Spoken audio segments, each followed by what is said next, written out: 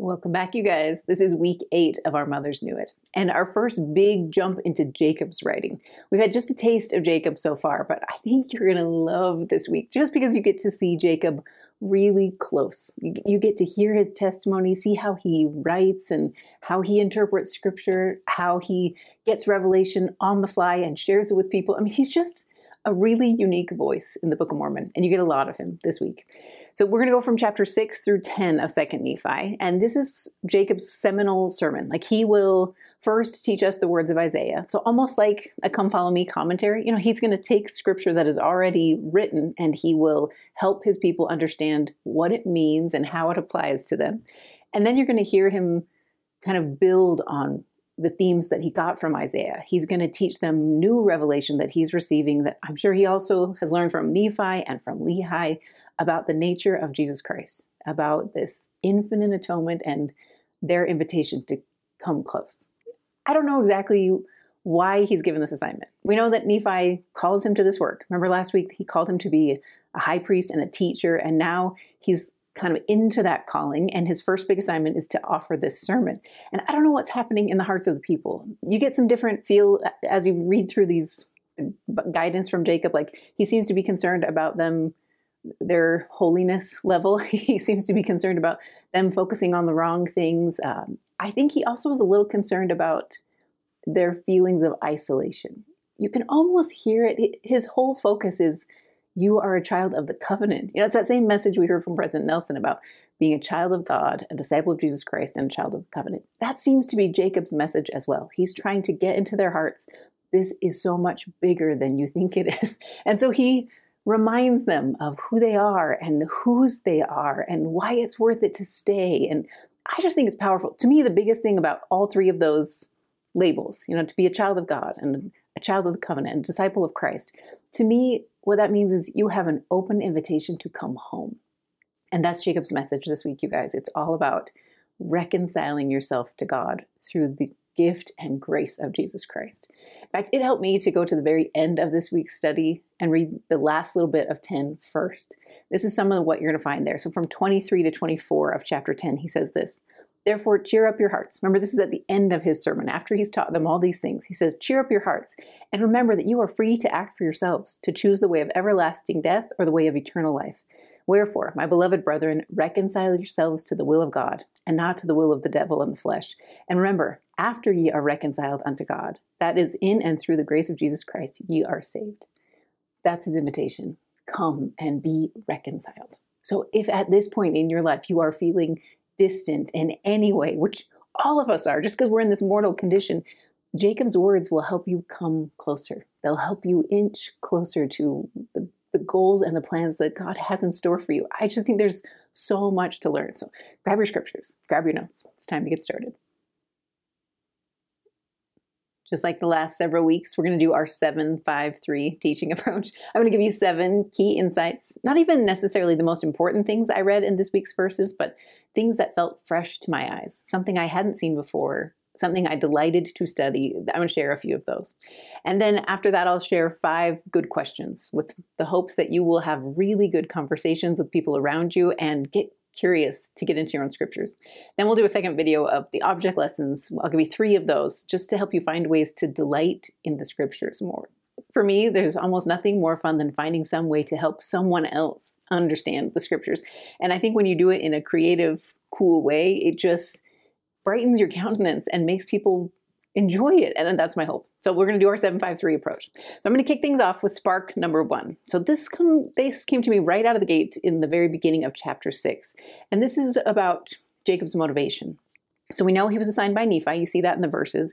And then he talks about why he's taking his time. Remember, this is a sermon that spans at least 2 days. And I don't know how much of the day this spans, but it's a lengthy sermon. And you have to wonder where that's coming from. But I think Jacob tries to answer that for us in his own words in verses 2 and 3 of chapter 6. This is what he says: "Behold, my beloved brethren, I, Jacob, having been called of God, and ordained after the manner of his holy order, and having been consecrated by my brother Nephi, unto whom ye look as a king or a protector, and on whom you depend for safety, behold, ye know that I have spoken unto you exceedingly many things. Nevertheless, I speak unto you again, for I am desirous for the welfare of your souls. Yea, mine anxiety is great for you, and ye yourselves know that it has ever been. For I have exhorted you with all diligence, and I have taught you the words of my Father, and I have spoken unto you concerning all things which are written from the creation of the world. I just found myself softened by Jacob's approach. I just think he's so vulnerable. He's saying the whole reason he's doing this, he has no ulterior motive. There's nothing he's going to get out of it. He's just concerned for their souls. He wants them to succeed, and he wants them to come closer to God. And so he's going to do everything in his power that he can. And I think what you see in 2 actually links to what you read in 1, because I think this is one of the beautiful gifts of accepting a calling. You know in verse 1 that he's been called of God. He wasn't called by Nephi, he was called of God.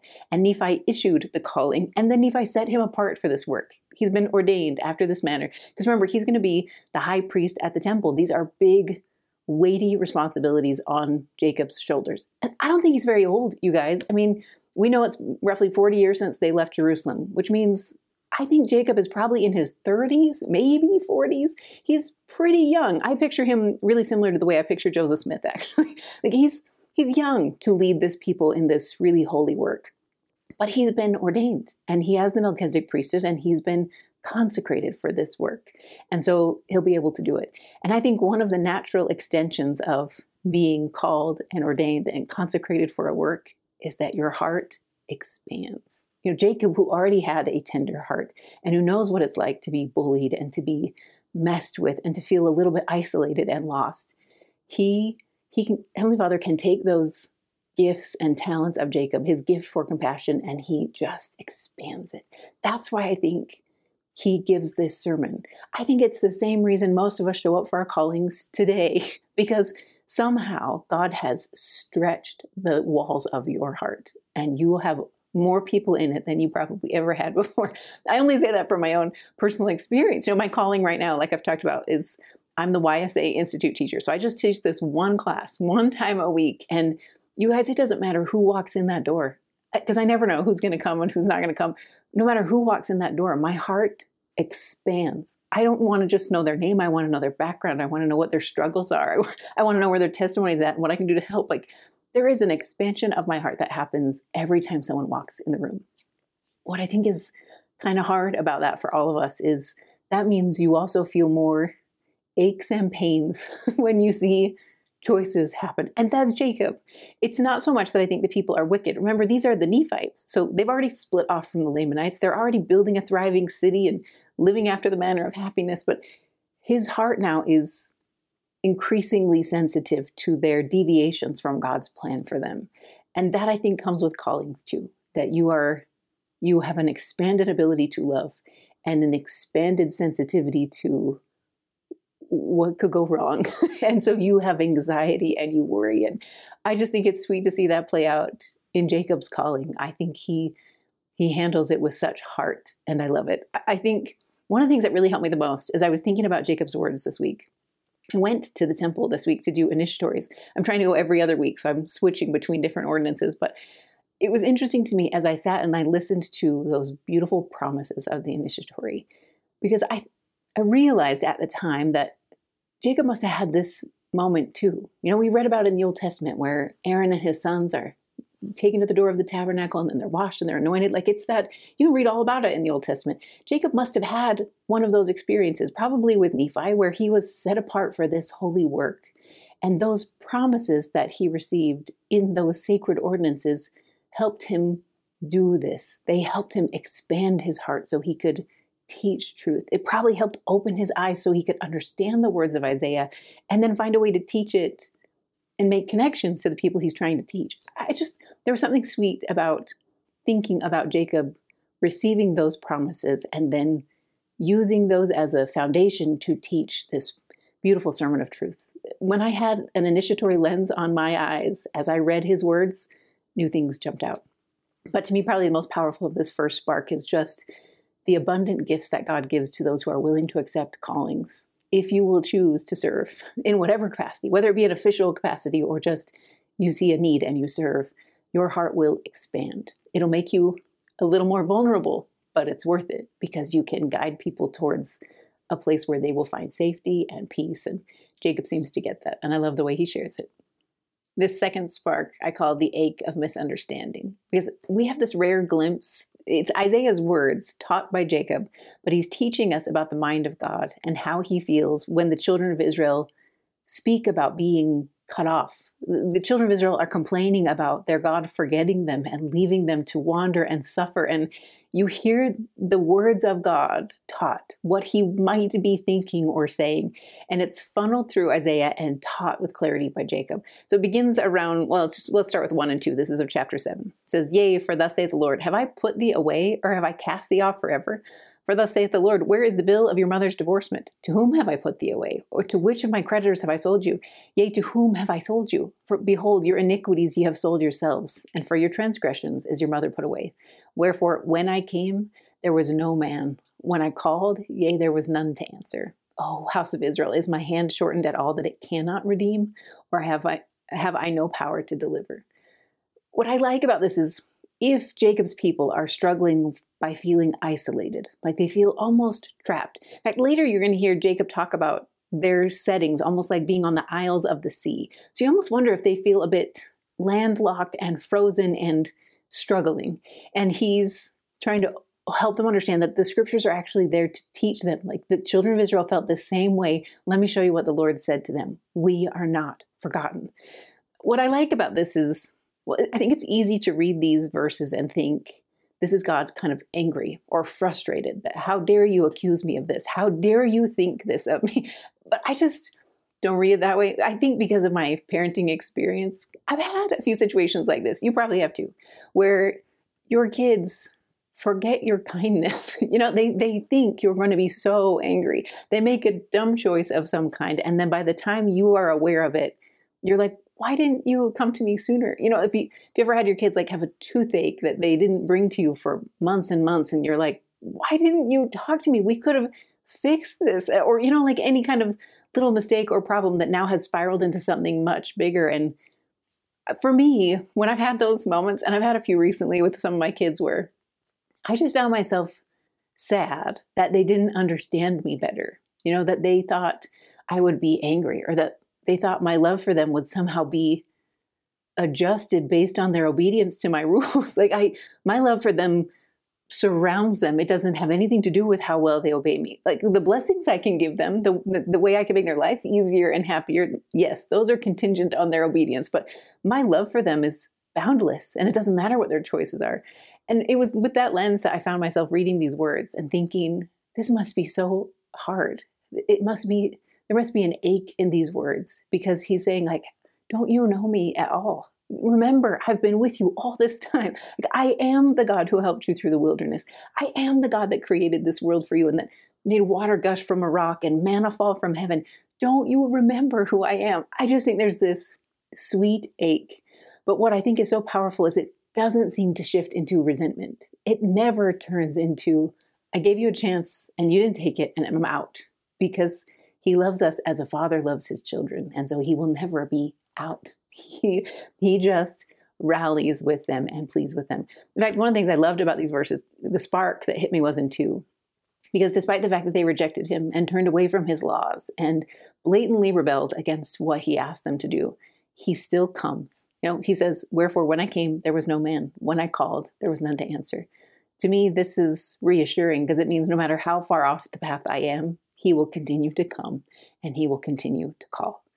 The fact that there was no one to answer doesn't mean he's not going to come the next day. In fact, we see that with the children of Israel. He comes the next day, and the next day he wanders with them for 40 years. He helps them in the promised land. He never abandons his people.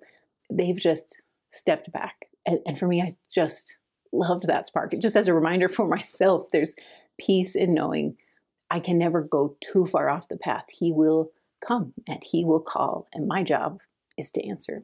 I love the way it's phrased in 8. This is Isaiah's call for them to rally. He says, and the Lord is near, and he justifieth me. Who will contend with me? Let us stand together. Who is mine adversary? Let him come near, and I will smite him with the strength of my mouth. This is Isaiah saying, like, once you're back on the Lord's team, once you're back having him in your corner and appreciate the fact that he's been with you the whole time, then we can go forward. We don't have to be reactionary to our hard circumstances anymore. We can be proactive and we can choose to go forward. Like you almost get this like linking arms kind of visual as you read these verses. I just thought there was power in it. There's this great quote from President Eyring. This is what he said. This is from a 1991 talk, but I loved it. It's in the notes if you want the full link. But it says, if you want to stay close to someone who has been dear to you, but from whom you are separated, you know how to do it. You would find a way to speak to them. You would listen to them, and you would discover ways to do things for each other. The more often that happened, the longer it went on, the deeper would be the bond of affection. If time passed without the speaking, the listening, and the doing, the bond would weaken. God is perfect and omnipotent, and you and I are mortal, but he is our Father, and he loves us, and he offers us the same opportunity to draw closer to him as would a loving friend. And if you will do it in much the same way, speaking, listening, and doing. I feel like this is President Eyring saying, it's just not that hard. If you need to close the gap between you and God, then speak to him. Listen to his counsel and do whatever he asks you to do. Do it over and over again to prove your love, your affection, your trust in him, and let that relationship flourish. That closes the gap.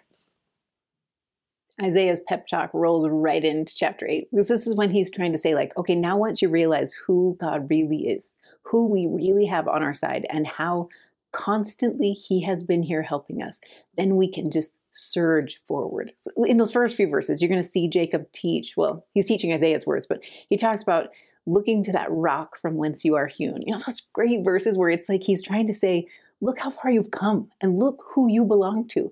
No matter how far on the isles of the sea they feel, they are still tethered to that covenant promise of Abraham. No matter what the distance is. That's what applies to us in the latter days as well. It doesn't matter where we live or who we are tethered to those lines of Abraham, and those covenant promises can be claimed. So you see him just pulling on them. In fact, you're going to hear a lot of the same kind of phrasing in Isaiah's words that we heard in Lehi's words. It's this invitation to shake off the dust and awake. So if you look in 2 Nephi 8, this is 12 and 13, and then also 15. It says, I am he, yea, I am he that comforteth you. Behold, who art thou, that thou shouldest be afraid of man who shall die, and the son of man who shall be made unto like grass? Meaning, why are you afraid of the people around you? All of those people are limited in their abilities. Infinite God is not limited, but everyone else is. So he's saying, remember who's on your team. And then he says, and forgettest the Lord thy maker that has stretched forth the heavens and laid the foundations of the earth. That's who's on your team. That's who you are, the team you are playing for. So shed all of those fears. And then I love 15. But I am the Lord thy God, whose waves roared. The Lord of hosts is my name. There's two things I love and that sparked for me in that verse. First, I love the idea whose waves roared. I just think we talked a little bit about this back in Isaiah when we were in the Old Testament together, but this idea of thinking about the sound of the sea when it was parted. You can go in the footnotes and see this kind of ties into that Red Sea imagery, but I just had never thought of what that must have sounded like. I've always thought about what it must have felt like to walk on dry ground, but the sounds as you hear the waves parting around you and chaos being held back at bay.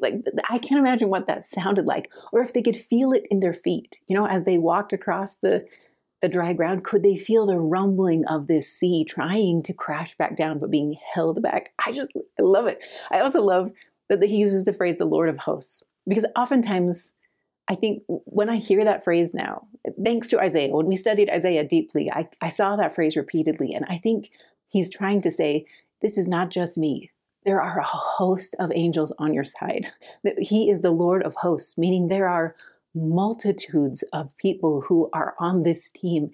And when you choose to join, all of those people rally for you. Not just your own ancestors, but this web of people who are disciples of Christ, who are just, all of a sudden you are surrounded on the right hand and on the left. That's his promise. He is the Lord of hosts, and he'll never be outnumbered. I also love what you see in 16, 17. I have put my words in thy mouth. I have covered thee in the shadow of my hand, that I might plant that I may plant the heavens and lay the foundations of the earth, and say unto Zion, behold, thou art my people. And then in 17, awake, awake, stand up, O Jerusalem. When you know who you are, When you know about the covenants and the promises and the way you are tethered to a source that is infinite in its power and scope, you can awake. You can stand up. In fact, I found myself researching what it means to awake, because I don't think it just means to snap out of it. I think that's the very first stage.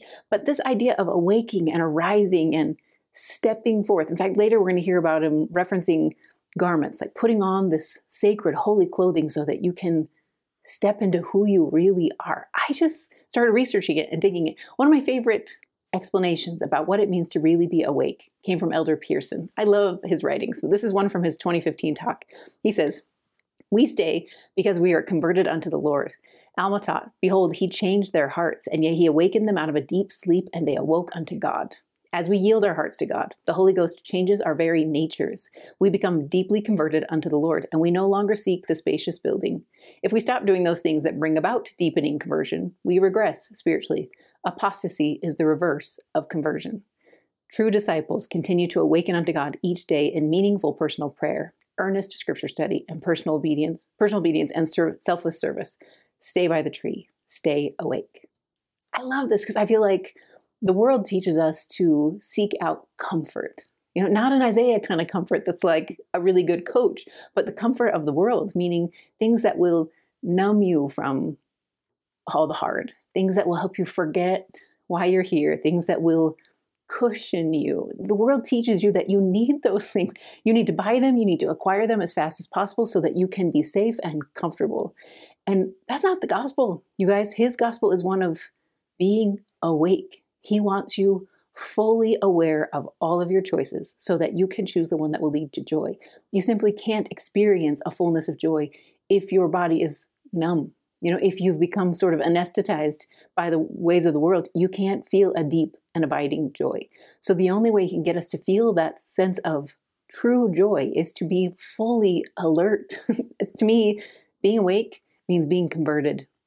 And choosing that every day I'm going to step up and I'm going to do those small and simple things that will keep my conversion thriving, that will make me feel and experience everything this world is supposed to give me so that I can progress forward. You see it a little further as you go deeper in the verses. This is 24 and 25. He says, awake, put on thy strength, O Zion. Put on thy beautiful garments, O Jerusalem, the holy city. For henceforth there shall no more come into thee the uncircumcised and the unclean. Shake thyself from the dust. Arise, sit down, O Jerusalem. Loose thyself from the bands of thy neck, O captive daughter of Zion. I know it seems kind of weird to say that we should arise and then sit down, but to me this is like this beautiful imagery of, remember what we heard from Elder Bednar about putting on those wedding garments? This idea of choosing to live up to the privileges that are in front of you, choosing to put that on and then sit down at this feast of good things. You come to the table and feast on what the Lord is offering you. I just think that's his invitation. I also love that he says, shake off the dust. Like I asked you guys in the questions last week, dust to me is the mortal, natural man version of yourself. And so when he asks you to shake off the dust, it's like, get out of what the world is telling you you are. They think so small, and look at yourself in my way. My way will always be bigger, and it will always involve you feeling all of it. You can't be numb. You can't be apathetic. You've got to be fully awake, fully converted. And if you do that, miracles can flow.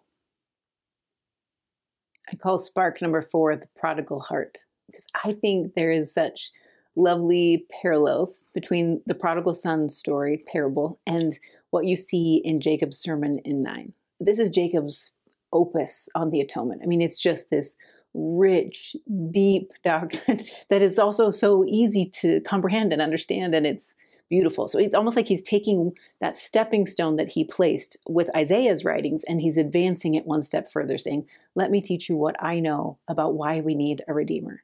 So it starts in 1. This is 2 Nephi 9, verses 1 through 3. And he says this, and now, my beloved brethren, I have read these things, meaning the words of Isaiah, that you might know concerning the covenants of the Lord, that he has covenanted with all the house of Israel.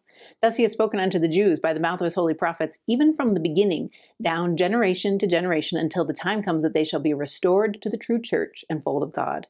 They shall be gathered from their home to the lands of their inheritance, and they shall be established in their lands of promise. And then this is verse 3. Behold, my beloved brethren, I speak unto you these things, that ye may rejoice and lift up your heads forever because of the blessings which the Lord God shall bestow upon your children. I found myself wondering, why does he send prophets at every age? Why can't he just send them right before a new dispensation opens? Because there's so many in the Old Testament who get rejected, stoned, murdered even. Why does he continually send messages? And you know what came to me, you guys? It was that talk from President or Elder Uchtdorf, where he was speaking about the prodigal's dad, and waiting by the window and hoping that his son will come. And I found myself thinking, if that dad knew where his son was staying, whatever city he was in or whatever friends he was living with when he was living his high life, I think that dad would have sent a letter every day. I don't think he just sat by the window. I think he perpetually reached out. The same way all of us who have loved ones who are wandering continually reach out. We continually invite. We extend love in any possible way we can. That's what I think the Lord did with the children of Israel. That's why he continued to send them prophets despite their continued rejection of him. Because he loves them, you guys, and he never gives up hope. In fact, he knows that they will circle back eventually. And he wants each and every generation, no matter where they are in time, to know that he is there and that he loves them. And that to me was so powerful. Because what he promises, in fact, what Jacob teaches, is not just that these people will be restored, but they will be restored, they will be gathered, and they will be established. To me, that is exactly what happens with this prodigal dad. When his son finally does come home, he doesn't treat him as a second-class son. He doesn't treat him as a servant like the son wanted. He gets the robe and the fatted calf, and he puts his arm around him, he rushes to meet him. That's the love of a dad. His son's status as a son never changed, despite the rejection and the loss of funds and the betrayal that the dad must have felt. Who his son was couldn't change. And I feel like that's the same thing he feels for us. We, no matter where we go or how far we wander, we are his. And the moment we decide to come home, there will be a robe and a ring and a fat cap. I just loved it. If you want to go back and read Elder Uchtdorf's words, I clipped a few of them to share with you. I love the way he phrased it. He said, "Who among us has not departed from the path of holiness, foolishly thinking we could find more happiness going our own self-centered way? Who among us has not felt humbled, brokenhearted, and desperate for forgiveness and mercy? Perhaps some may even have wondered, is it possible to go back? Will I be labeled forever, rejected, and avoided by my former friends? Is it better just to stay lost? How will God react if I try to return?" The parable gives us the answer. Our Heavenly Father will run to us, his heart overflowing with love and compassion. He will embrace us, place a robe around our shoulders, a ring on our finger, and sandals on our feet, and proclaim, "Today we celebrate, for my child who was once dead has come back to life. Heaven will rejoice at our return." That's what it feels like to be restored. How can something that is so broken and so distant be restored and established? The missing piece that we're going to need to help us understand how to bridge that mighty gap comes in the rest of this chapter as we go into the infinite atonement. So let's go there next. One of Jacob's most powerful teachings in this week's study is about the gift of the infinite atonement. That because of what Christ did for us, we have the power to conquer death and hell. So his first focus will be on death. That's in the first half of chapter 9. You're going to see him teach the people about their inevitable end. This idea of without the gift of the atonement of Jesus Christ, all of us end in dust. In fact, I call this spark learning from Legos because that's what my mind kept thinking of. The way my boys love Lego sets, we've got a bajillion Lego sets. And every time I go to buy one, my brain thinks about the pile of Legos they will inevitably become. At some point, somebody's going to knock that Hogwarts castle off the shelf and it's going to be this pile of Legos on the ground. Or maybe when they age out of their Avengers sets, I will be hauling a big pile of Legos to DI to give to someone. I can see that inevitably they end in destruction and sort of this box of chaos. And I just think that's sort of what Jacob sees on an eternal level. He sees that everything that is here in front of you has to die. There's I think originally it came from Hugh Nibley, but I read it in Jack Welch's writings this week, but he talks about the entropy of the universe and that things are slowly breaking down. And the only thing that holds everything back together is this understanding about the atonement, what it offers us. And a big piece of that comes with the resurrection. So if you look in 6 and 7, this is what he says. For as death hath passed upon all men, to fulfill the merciful plan of the great Creator, there must needs be a power of resurrection, and the resurrection must needs come unto man by reason of the fall. And the fall came by reason of transgression, and because man became fallen, they were cut off from the presence of God. That's his first step. He's trying to help us understand why the fall occurred. Remember how I said we were going to build on those agency blocks? I think Jacob is trying to help us get a better grasp of what happened in the Garden of Eden. That basically where Adam and Eve were, they were at a terrestrial level in the Garden of Eden. They needed to descend in order to experience all the things they needed to experience, the good and the bad, the light and the dark. They needed to descend. In order to descend, they have to do something to offend God, basically. In order to be separated from God, there has to be a transgression in place. So that's more of the understanding that I gained as I studied Jacob's words, is that their transgression allowed them to descend. But there would be no point in them being at this telestial level where they can make mistakes and live in this gritty, hard world and learn and strengthen each other. And, like when you read Adam and Eve's words about feeling joy in their posterity and rejoicing, what would be the point of all that if there wasn't a chance for resurrection? If they couldn't ever get back up again, if they couldn't ever come back to that judgment scene and see their Savior again, what would be the point of all that? So they need a chance to be resurrected. That's the justice and mercy of God. He provides a Redeemer so that their bodies can be resurrected and they go back to that terrestrial level to face judgment. That's why I think when we talk about the second coming, that we talk about the earth being restored to its terrestrial level. It's a place where you can come back, where people are resurrected, where you have these chances to learn and to grow in a different way. I think that's what he's trying to help us understand, is we needed that gift, and it can't just be a partial gift. It must be infinite. So we look in verse 7, it says, "Wherefore, it must needs be an infinite atonement. Save it should be an infinite atonement. This corruption could not put on incorruption." Things that are broken down can't last forever. Legos that are in pieces can't be built again without this infinite atonement.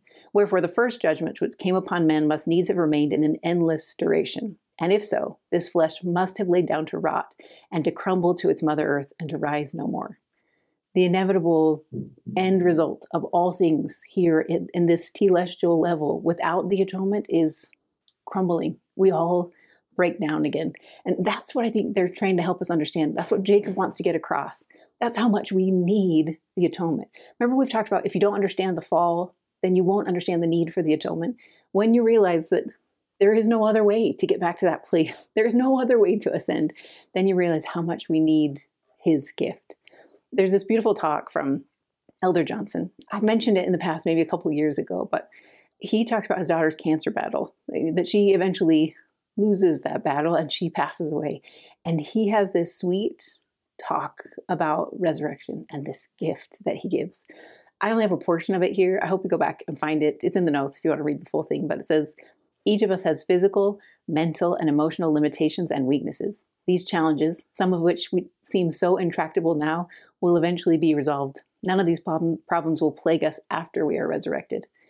Elisa researched survival rates for persons with the type of cancer she had, and the numbers were not encouraging. She wrote, "But there is a cure, so I'm not scared.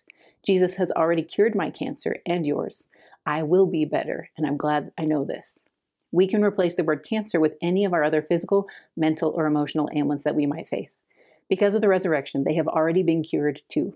The miracle of resurrection, the ultimate cure, is beyond the power of modern medicine, but it is not beyond the power of God. We know it can be done because the Savior is resurrected and will bring to pass the resurrection of each of us too. That's the gift. And that's what I think Jacob's trying to get across to us is you don't need to be afraid. No matter what your physical body is experiencing or the loved ones you watch experience hard, all of those things have been cured and you will be risen. All of those blocks will come back together again and you will stay intact. And that's a beautiful promise. Spark number 6, I call spiritual merit badges, because recently I've been studying Elder Saban's talk in a lot more depth. You know, the one where he talks about his son who was trying to get a merit badge for archery, and he's got these physical ailments that make it virtually impossible for him to shoot like the other boys shoot. And Elder Saban talked about how when his son came back, he was so overjoyed to see that his son had earned a merit badge. In fact, the son was lighting up because he had hit a bullseye. And he says, it was on the target next to mine, but I got a bullseye. And something about that open up my heart to these verses this week. I just think one of the sweetest things Jacob teaches is that you get rewards for trying, for the desires of your heart. He also talks about how the atonement covers everything you don't know and don't understand. This applies to things like infant baptism and those who have mental disabilities or whatever your situation is. You are only held accountable to what you understand and know. Because I think Heavenly Father always sees weakness differently than he sees rebellion. He knows we have weaknesses. He knows we have insufficiencies in our knowledge, so we make dumb choices sometimes. And he understands that. And so often in Scripture, he talks about the desires of our hearts. I love the way it's phrased in chapter 9. This is 25 through 27 or so. It says, wherefore he has given a law. Wherefore there is no law given, where there is no law given, there is no punishment. And where there is no punishment, there is no condemnation. And when there is no condemnation, the mercies of the Holy One of Israel have claim upon them. Because of the atonement, they are delivered by the power of him. He's basically saying, if you didn't know the laws, he's not going to hold you accountable for them. He's not going to condemn you for not keeping commandments you didn't know. Which is why I think our work of teaching people and bringing people to an understanding of the covenants and the promises is so pivotal, because he wants everyone to have all the choices clearly in front of them. Remember when we were teaching in the Doctrine and Covenants about Section 76, we compared it to the Price is Right? And the idea of Section 76 is basically like throwing open all those bays and saying, here's all the prizes. Which one do you want? That's kind of what I feel like he does with Joseph Smith. And it's what Jacob is doing here too. He's saying, if you couldn't see behind the doors, you're not accountable for that. He will make sure that you have as much light and knowledge as you can. And if you live this mortal life and you don't get that light and knowledge, the atonement will cover you. Isn't that just a beautiful doctrine? It's kind of unique to our faith, but it is such an incredible component of the atonement of Jesus Christ. It gets even deeper as you go into 26 and 27. For the atonement satisfieth the demands of justice upon all those who have not the law given to them. That they are delivered from the awful monster, death and hell, and the devil, and the lake of fire and brimstone, which is endless torment. And they are restored to that God which gave them breath, which is the Holy One of Israel. But woe unto him that has the law given, yea, that has all the commandments of God like unto us, that transgresseth them, and wasteth the days of his probation, for awful is his state. To me, this is his warning to say, if you do know what is true, and if you do have light and knowledge, act on it. That's why you are here. In fact, I've started to read those phrases. President Nelson often will say things like, the very air you breathe is a gift from God. I think it's Elder Saban who talked about how he always prays. He's so grateful that he has lungs that work because of watching his kids struggle.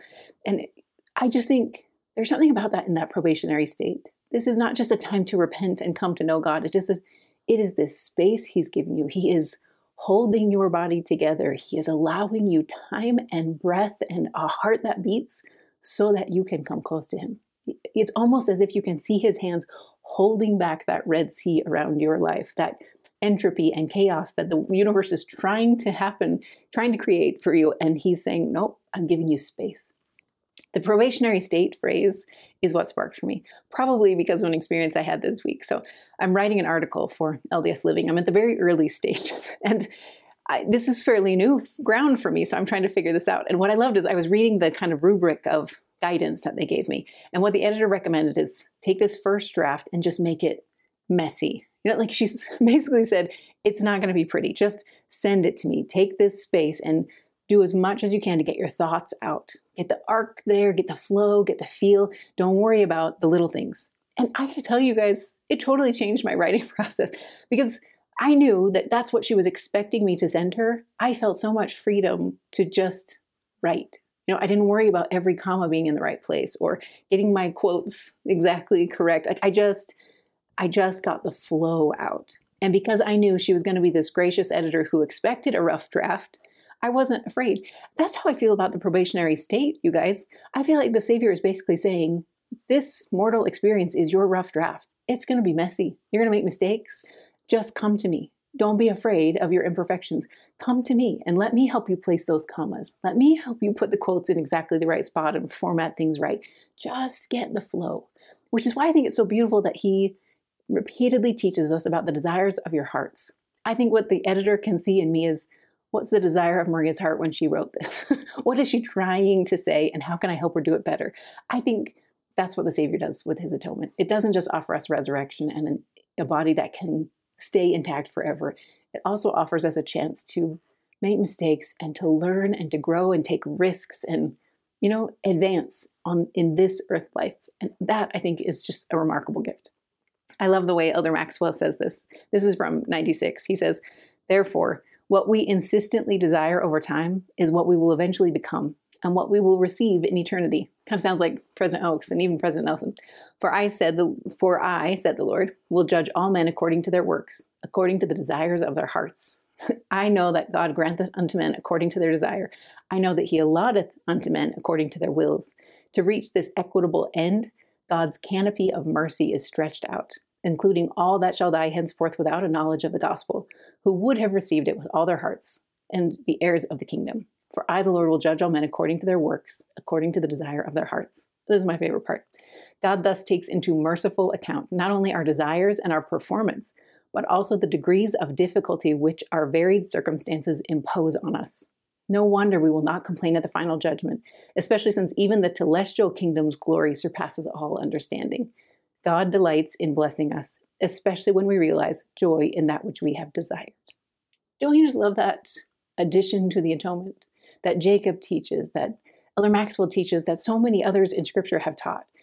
He is not looking at where that arrow lands. He is looking at, what did you try to do? What was the desire of your heart when you let that arrow fly? And no matter what target it hits, whether it's the one you expected or another, you will make a connection and he will say, well done, thou good and faithful servant. That's his promise. Spark number 7, I call a portal to power, because that's how I visualize it. Let me tell you some context about why.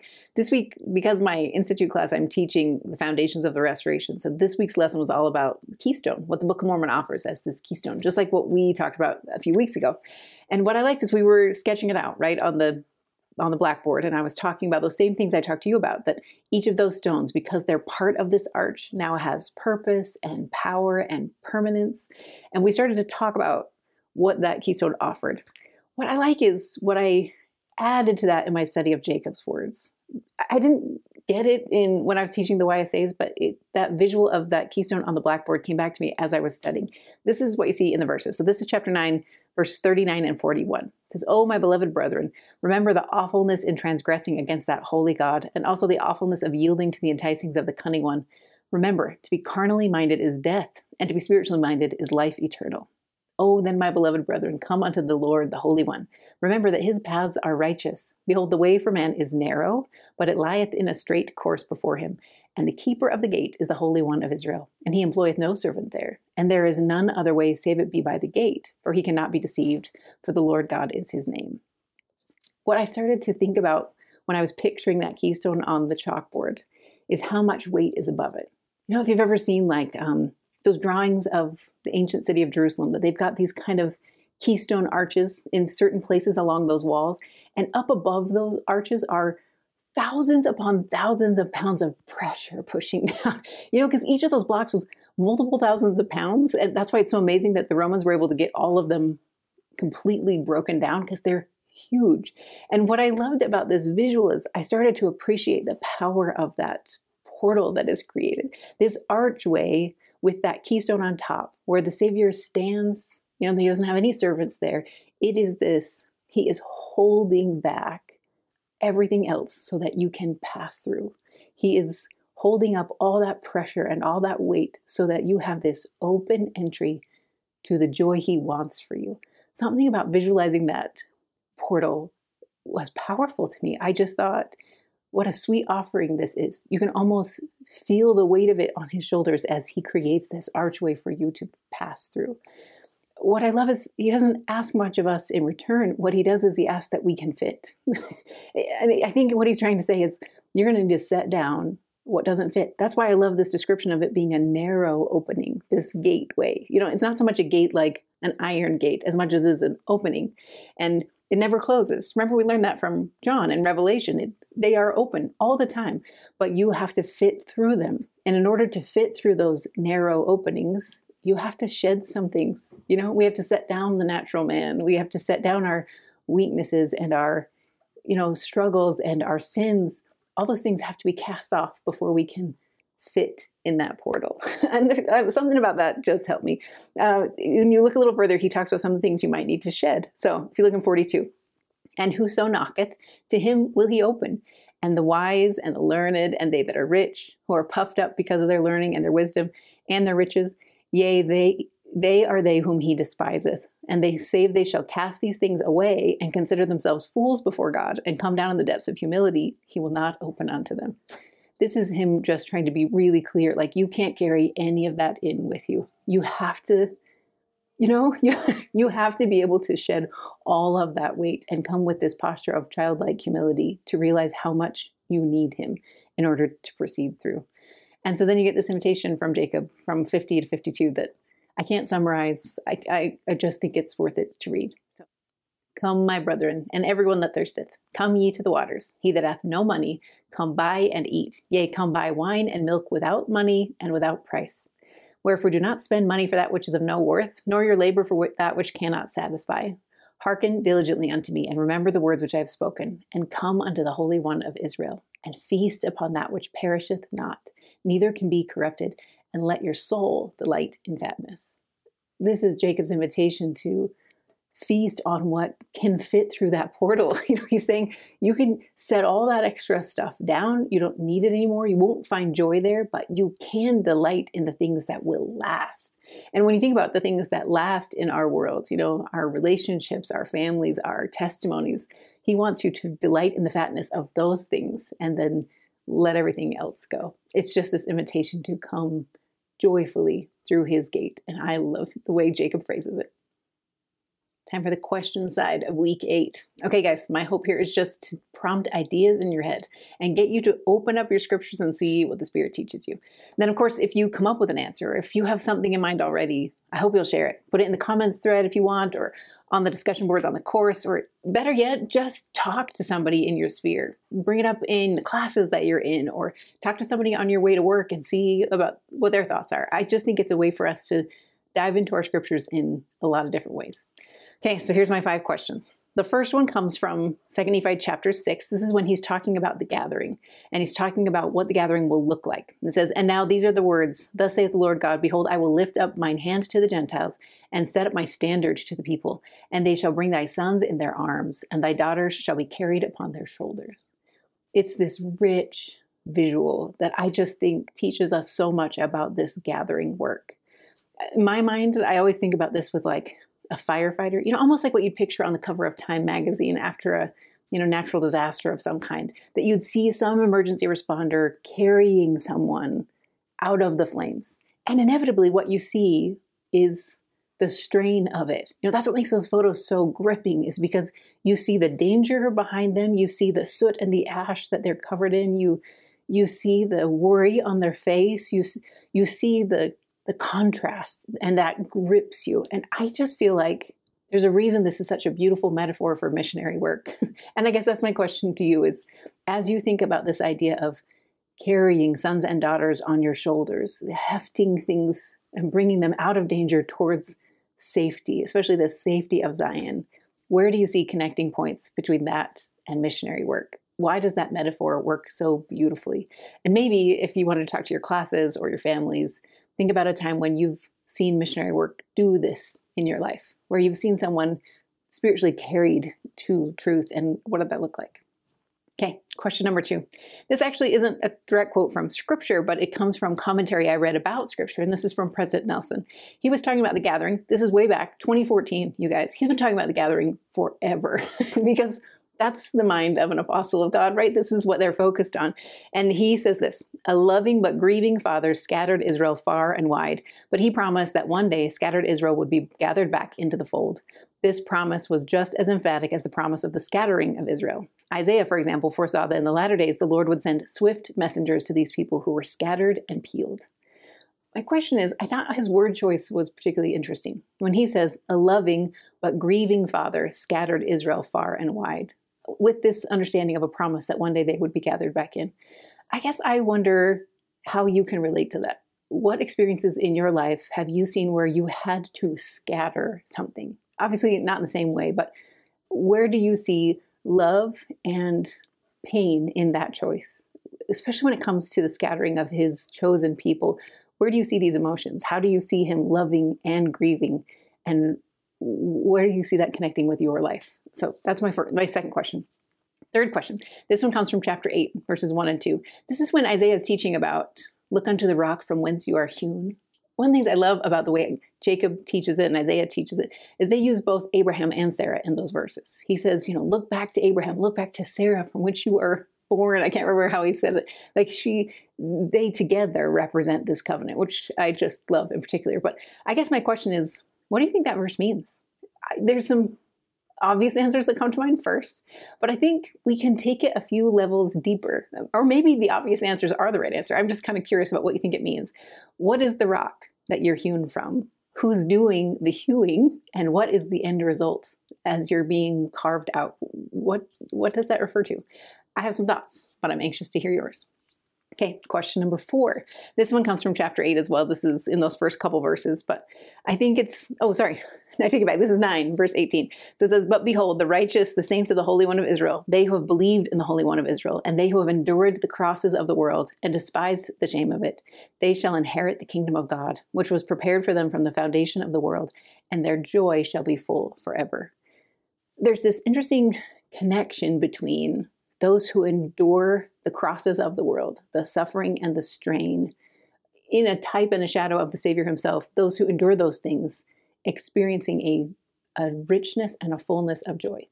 You can go in the notes and you can learn more. President Eyring has, I think it was a BYU devotional. This is back in 2008. You can go find the full quote in the notes. But he says, trials are necessary for us to be shaped and made fit to receive that happiness that comes as we qualify for the greatest of all the gifts of God. I thought his word choice was so interesting, kind of like President Nelson's word choice, that he says the trials actually shape us so that we can hold the joy. And I want to know what that means, you guys. Where do you see that connecting with Jacob's words, Isaiah's words, and President Eyring? Where do you see adversity shaping you so that you can hold joy? I don't entirely know what that means, but I have some thoughts, and I'm hoping to hear yours. Okay, last one. This comes from 2 Nephi 9, verse 50. We just read this at the end of the insights, but he says, come, my brethren, everyone that thirsteth, come ye to the waters, and he that hath no money, come buy and eat. Come buy wine and milk without money and without price. I think it's really interesting that what he says in this verse is not, you don't have to have money, come and eat. What he says is come and buy. Even if you don't have wealth, come and buy. And I wondered why. I think it's an interesting word choice. And I started digging and pulling back some layers to try and understand what relief he's really offering here. And I'm curious what you think. Why does it say buy and not just eat or drink? Why is he giving them the opportunity to purchase something? And then maybe by extension, what other nourishment might he be offering? Something beyond what is obvious. When he says, I'm going to allow you to buy without money, what other nourishment is he giving them spiritually? I would love to hear your thoughts. I think there's a lot we could discuss on just that question. Okay, go study, seek out answers, and then come back and share what you learn. Before we head into the creative, I just wanted to wrap up with a thought. I think maybe one of the reasons Jacob chose to focus here, one of the reasons Nephi thought this study of Isaiah would help assuage their feelings of isolation or fear or being cut off from these great promises, is that that's what the understanding the atonement of Jesus Christ offers. To each of us, he can succor us. He is someone who has been through every struggle, every combination of struggles, every adversity. He knows all of them. So anyone that's struggling with those feelings of being left alone can find comfort and solace by studying the atonement of Jesus Christ.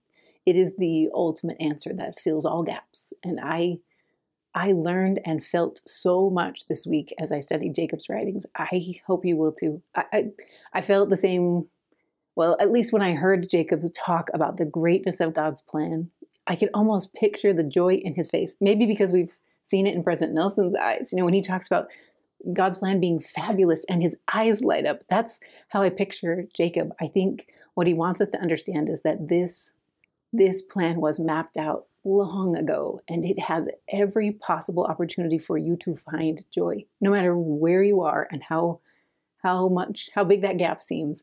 The infinite atonement of Jesus Christ can fill that gap, and it will do it beautifully. And I hope you find that in the verses this week as well.